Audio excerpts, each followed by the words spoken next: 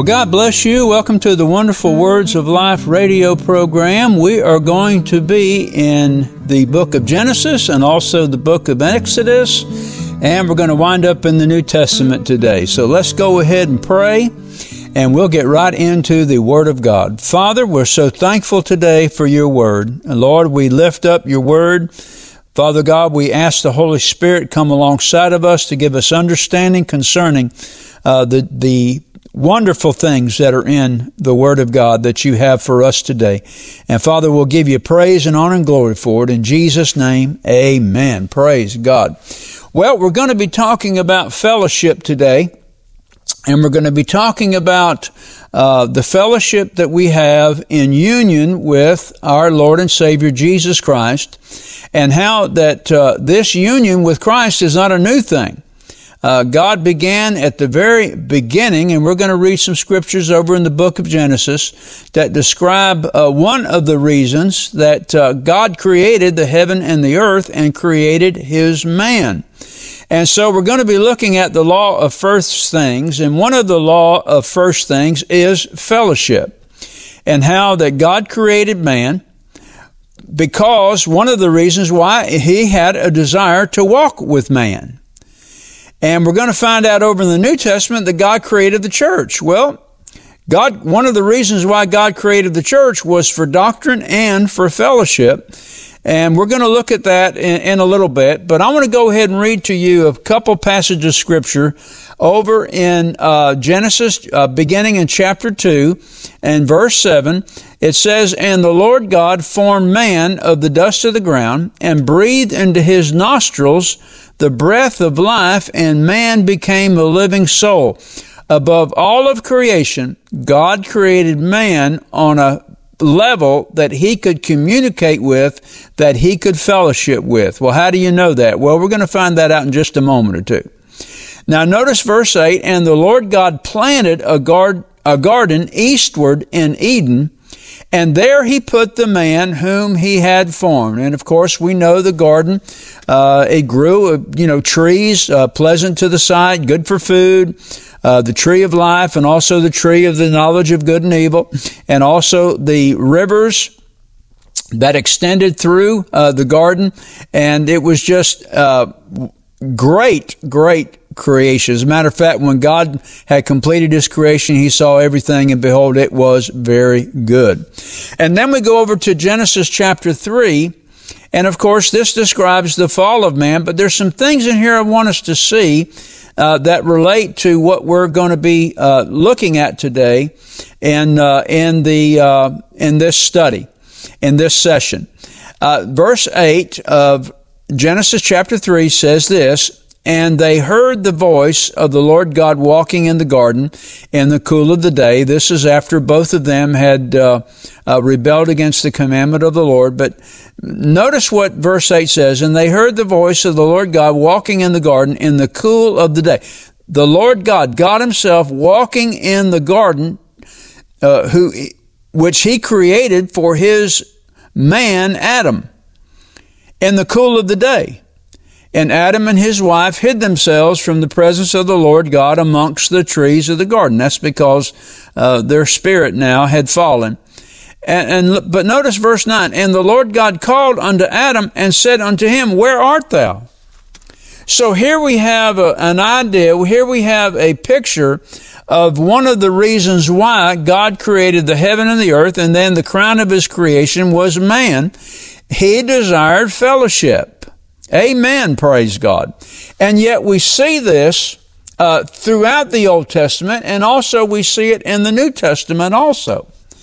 In Revelation chapter 3, verses 15 and 16, this is John's record of the letter that Jesus gave him to send to the churches. Of course, this is the church of Laodicea. And notice what Jesus says, "I know thy works, that thou art neither cold or hot. I would that ye were cold or hot. So then, because you are lukewarm, neither cold or hot, I will spew you out of my mouth." Now, this is not God's plan for the church. It's obvious. We know that. God wants the church to be fervent in all things, fervent in the word, fervent in prayer. Well, all that communicates to us fellowship. And the fact that this church had lost that fervor for fellowship, Jesus rebuked them. And so we have to go back. Now, this is the very end of the revelation of the Bible. The Bible is a library. It's a library concerning 66 books. And so all 66 books now are very important. Not just part of them, but all of them are important if we're going to know the Word of God. And so we're going to go back to the book of Exodus. Now, we've been in Genesis, and we know Exodus was the book of deliverance, how that God brought with a mighty hand the children of Israel out of Egypt, and He is directing them towards the promised land. But I want you to notice some passages of Scripture that point to the very subject that we are studying in this session. Notice Exodus chapter 11, in verses 4 through 7. Now, the Lord tells Moses what's going to happen to all the firstborn of Egypt, that they're going to die of a plague in a single night.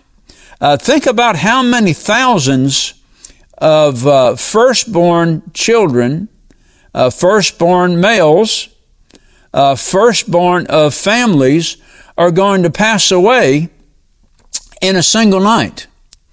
But now the Lord says this to the Israelites, and this is in verse 7. But against any of the children of Israel shall not a dog move his tongue against man or beast, that you may know how that the Lord does put a difference between the Egyptians and Israel. Now, in this text, Egyptians is a type of the world. And when I say the world, I'm talking about every human being that doesn't know Jesus Christ as Savior and Lord, that doesn't know God the Father. Amen.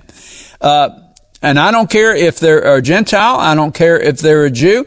If they have not received Jesus as Messiah, they really don't know the Father. Because Jesus said this. He said it to Philip. He says, me and my Father, we're one. If you've seen me, you've seen the Father. Amen. Praise God. So in this context, Egypt is a type of the world that doesn't know Christ as Savior. And Israel then would be a type of the church. Now, I'm not saying that Israel is the church and Israel, Zion, for instance, is the church has replaced Israel. I'm not talking about that. I'm talking about in this context that Israel then is a type of the church. If Egypt is a type of the world, then Israel then in this text is a type, or in this context rather, is a type of the church. And we know that Paul said these words to the Corinthian church in chapter 10 and verse 32. He is talking about give not offense neither to the Jew, neither to the Gentile, nor the church of God. So, and I know in this modern world today, we think we're so intelligent, we think we're so smart, that we've given anywhere from 40 to 70 pronouns to whoever wants to be named by. If they want to be called they can. If they want to be called we, they can. This is just insanity. If this thing would have cropped up 20 years ago, the people proposing it would have been locked up in an insane asylum. If it was insane then, it's insane now. But God has made things very, very simple for us and easy for us to understand. There's only three groups of people that the Bible talks about. And that is the Jew, that is the Gentile, and that is the church of God. The Jew cannot be a Gentile. A Gentile cannot be a Jew, but both Jew and Gentile become the church of God. And once a Jew gets born again, or a Gentile gets born again, and they become part of the church of God, then they cease being a Jew, and they cease being a Gentile. They become a child of the Almighty God. Amen. Praise God. Hallelujah. Glory to Jesus. Amen. Hallelujah. So God makes things very simple for us to understand. And of course, we have to confuse them to make it difficult for people to see these things. But notice here that God puts a difference between the Egyptians between the world and between Israel, between the church. There is a difference. Amen. Praise God. We have been translated out of the kingdom of darkness into the kingdom of His dear Son. He has separated us out of the world into the kingdom of the Lord Jesus Christ, or we could say it this way, into the kingdom of God. Amen. And that's exactly what we read in the book of Exodus. God, through the plagues that He foisted upon the nation of Egypt, the empire of Egypt, He brought the children of Israel out of bondage with a mighty hand and began to lead them into the promised land. But now in Exodus chapter 19, this is something that the Lord says to Moses. Now notice that God calls Moses in this chapter, He calls him up to Mount Sinai. Now they've made the journey out of Egypt to Mount Sinai. And God speaks to Moses and He says this. He says, "You have seen what I did to the Egyptians, and how I bear you on eagle's wings, and notice this, and brought you unto myself. You, brother, you, sister, in virtue of the fact that you have been born again through the blood of Jesus Christ, you have now become a peculiar people. That which God began to do in Israel many years ago, He has fulfilled in the fact that now the church of God consists of both Jew and Gentile. Read Ephesians chapter 3. When Paul is talking about the union of the Jew and the Gentile, he's talking about the church of God. Amen. Praise God. Hallelujah. Gentiles, we're not part of Israel. We are part of Israel in that we have been grafted in, but that part that has been grafted in is called the church of the living God. Amen. Church of God. Praise the Lord. Amen. There is a natural Israel and there is a spiritual Israel. There is a natural church, but there is also a spiritual church. Amen. Praise God. Hallelujah. And so we see how the Lord says to Moses, speaking concerning the children of Israel, that I bear you on eagle's wings, and I brought you unto myself. Now that's very significant, amen, concerning the plan and the purpose of God in redemption. God brought you unto Himself. And we can say that in the world today. God brings sinners, amen, saves them and brings them unto Himself. For what purpose? Well, because He desires a family. We are the family of God. Amen. Remember Adam and Eve. He instituted marriage between man and a woman. And it's only recognized, the only marriage that God recognizes is a marriage that's made to glorify Him between one man and one woman. Not two men and one woman. Not one man and two women. Not two men, not two women. One man and one woman, and that's it. That's the only marriage that God recognizes. Every other marriage that this world recognizes, amen, God does not recognize.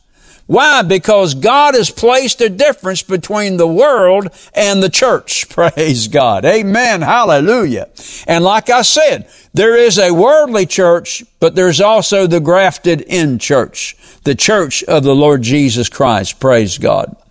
And so when God told Moses, I bear you on eagle's wings, what was He speaking of in context to us today? How do we understand that? Well, Jesus said these words, and as Moses lifted up the serpent in the wilderness, so the Son of Man must be lifted up. And notice what else Jesus said, and if I be lifted up, I will draw all men unto me. That's out of John chapter 3, verse 14, and John chapter 12, verse 32. Praise God. Hallelujah. We have been lifted up. And if I be lifted up, I will draw all men unto me. Praise God. So we're drawn to the cross. And it's on the cross that we're identified with the Lord Jesus Christ. And all of our sins are placed upon Him, praise God. And all the ordinances, everything that God had against us, we as violent, amen, and unfruitful lawbreakers, all of that in the past, all of our past sins were washed away in the blood of Jesus. God identified us with the element of faith. Now, we've got to have faith. God identified us, amen, on the cross with Jesus. And it's through receiving Him as Savior and Lord that all of that becomes real to us. See, the Holy Spirit has got to make it real to us in order for it to take effect. So we're identified with Jesus in His death, we're identified with Jesus in His burial, and we are most certainly identified with Jesus in His resurrection. Praise God. Amen.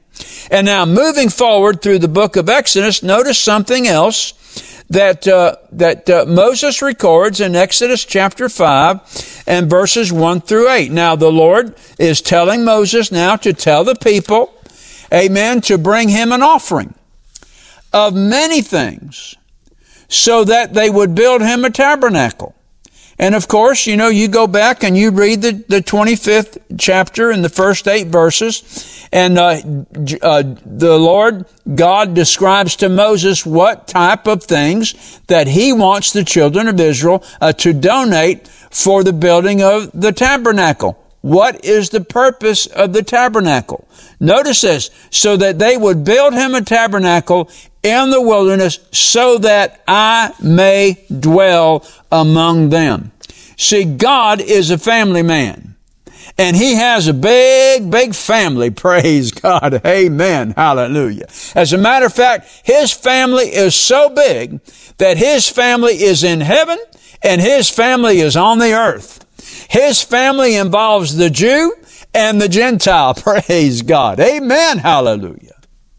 And you see, and we see the fulfillment of this that God originally began through Christ, because we have become the temple of the living God. We have become the tabernacle of God, and that the Spirit of God dwells in us. Well, if the Spirit of God dwells in us, that means God the Father dwells in us, and that means God the Son dwells in us.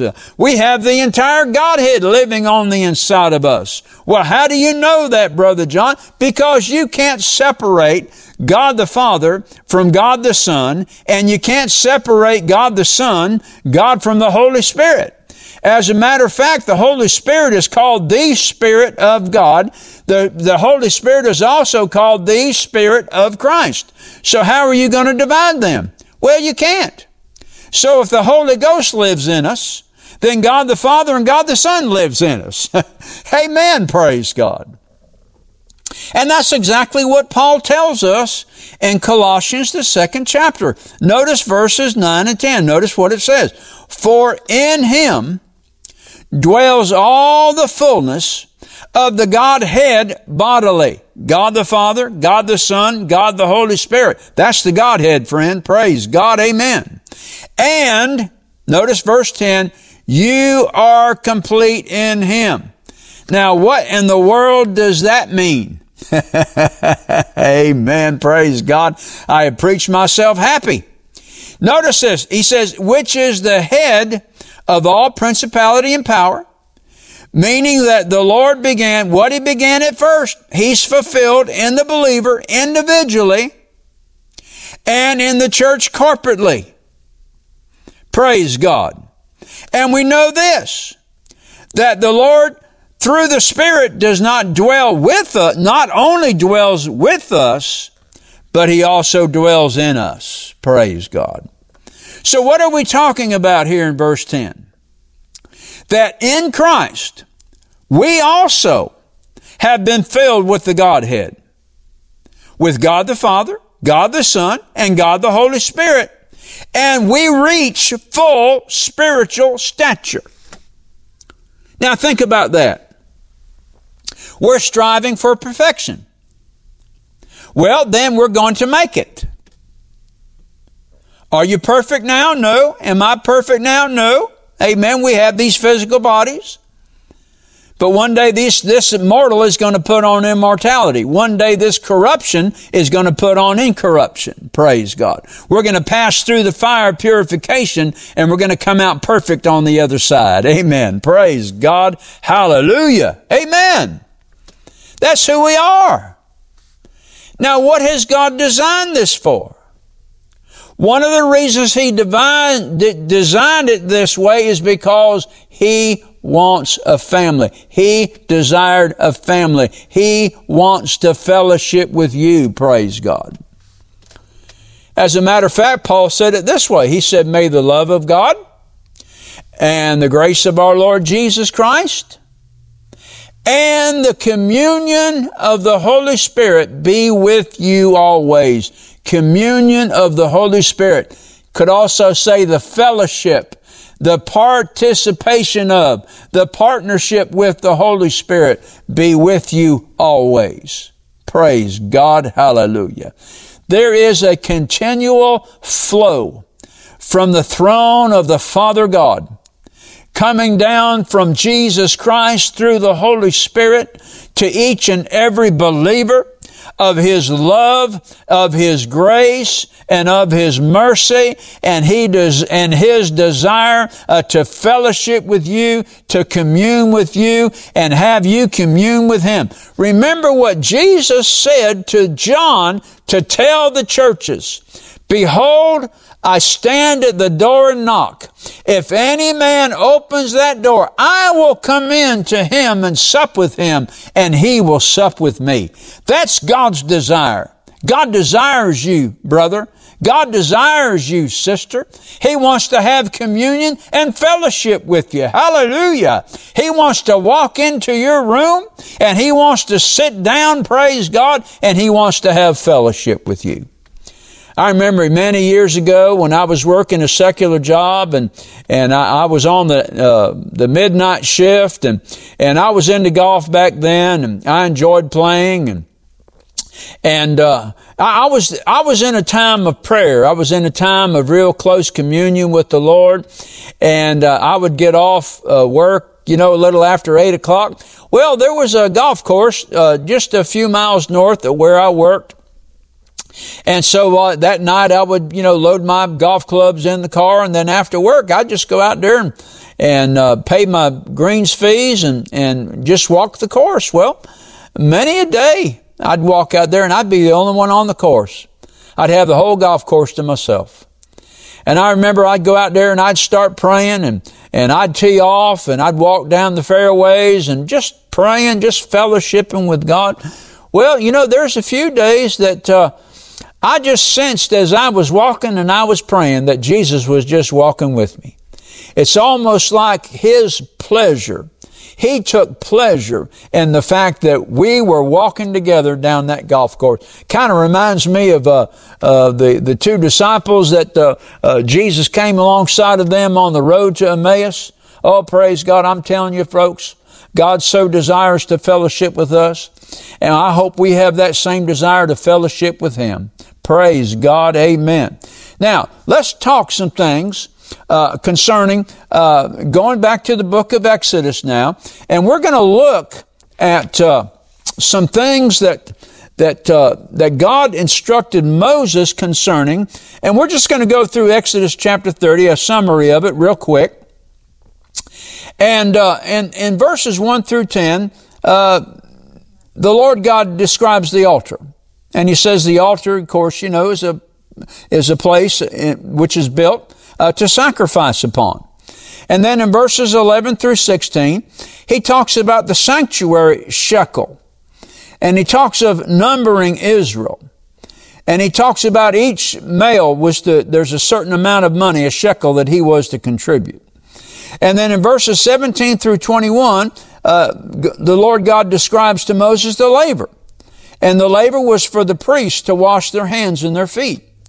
And then the Lord God describes in verses 22 through 31 the anointing oil and how it was made and what it was to be used for sanctification and also for consecration.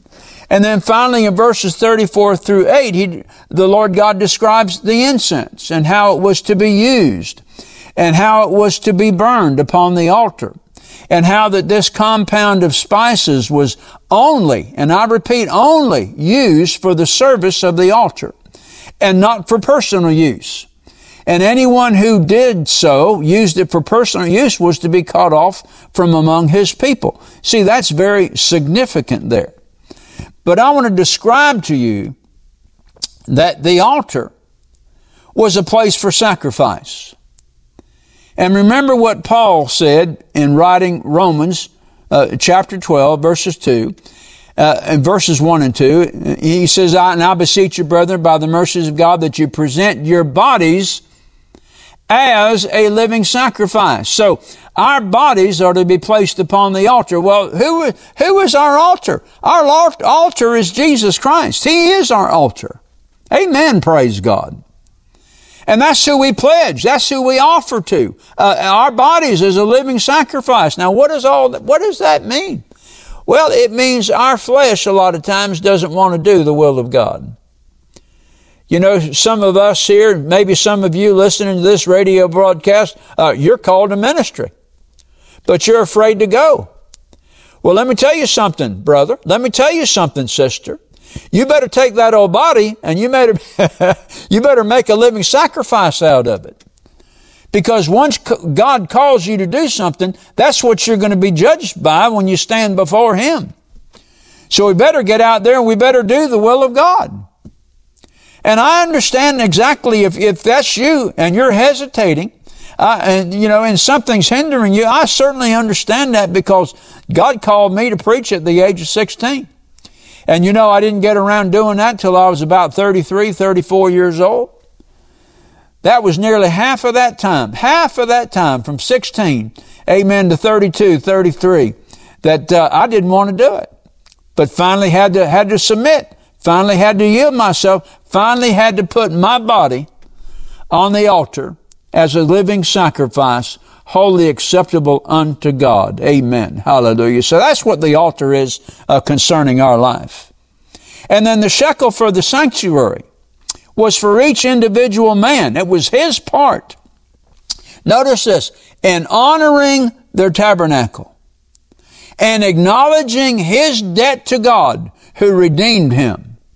Now that's very interesting, because that puts an all different emphasis upon tithing and upon offerings. What are you giving for?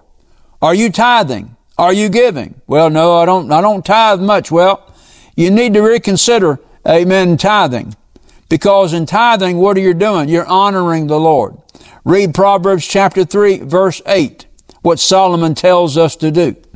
Now, the laver also was a place of sanctification. It was a place of consecration, a continuing washing by the Word, the washing of water by the Word of God. Hallelujah. Amen. And the anointing oil was a type of the Spirit of God. And it speaks to us of the Holy Spirit anointing that is not only within us, but also is upon us. And of course, the incense speaks to us of prayer and communion with the Lord. And now all of these, they're all essential elements in the worship of God. How do we draw near to God? We draw near to God with Him in worship. And all of these elements, they speak to us of the reality of what has come to us through the new birth and through Spirit baptism. Amen. So I encourage you today, if you haven't been praying, get back into your prayer closet. If you haven't been spending time in the Word of God, get back into the Bible. Begin fellowshipping with God. God will meet you there. He will meet you in your prayer closet. He will meet you in time of Bible reading and Bible meditation, and He'll speak to you. Amen. Father, we thank you today. In Jesus' name we pray. Amen. Do you know beyond a shadow of a doubt that if you were to die today, that you would be prepared for heaven? If you're not sure, then I encourage you to pray this prayer with me. Father God, I come to you through your Son, Jesus Christ. I repent and ask you to forgive me of my sin and cleanse me from all unrighteousness. I surrender my heart and life to you. By faith, I believe I receive you as my Lord and Savior, and I thank you for receiving me in Jesus' name. Amen. If you prayed this prayer and desire to know more about the gift of Christ that the Heavenly Father offers you, then email us at rbtc86@gmail.com. We will be glad to answer your questions promptly and provide you at your request with materials that will help you to grow in your faith in the Lord Jesus. This is Patsy Dunning. Thank you for listening to our broadcast today. And let me remind you to tune in to this station at the same time next week to hear more of the wonderful words of life. God bless you, and remember what Jesus said: it is the Spirit who gives life.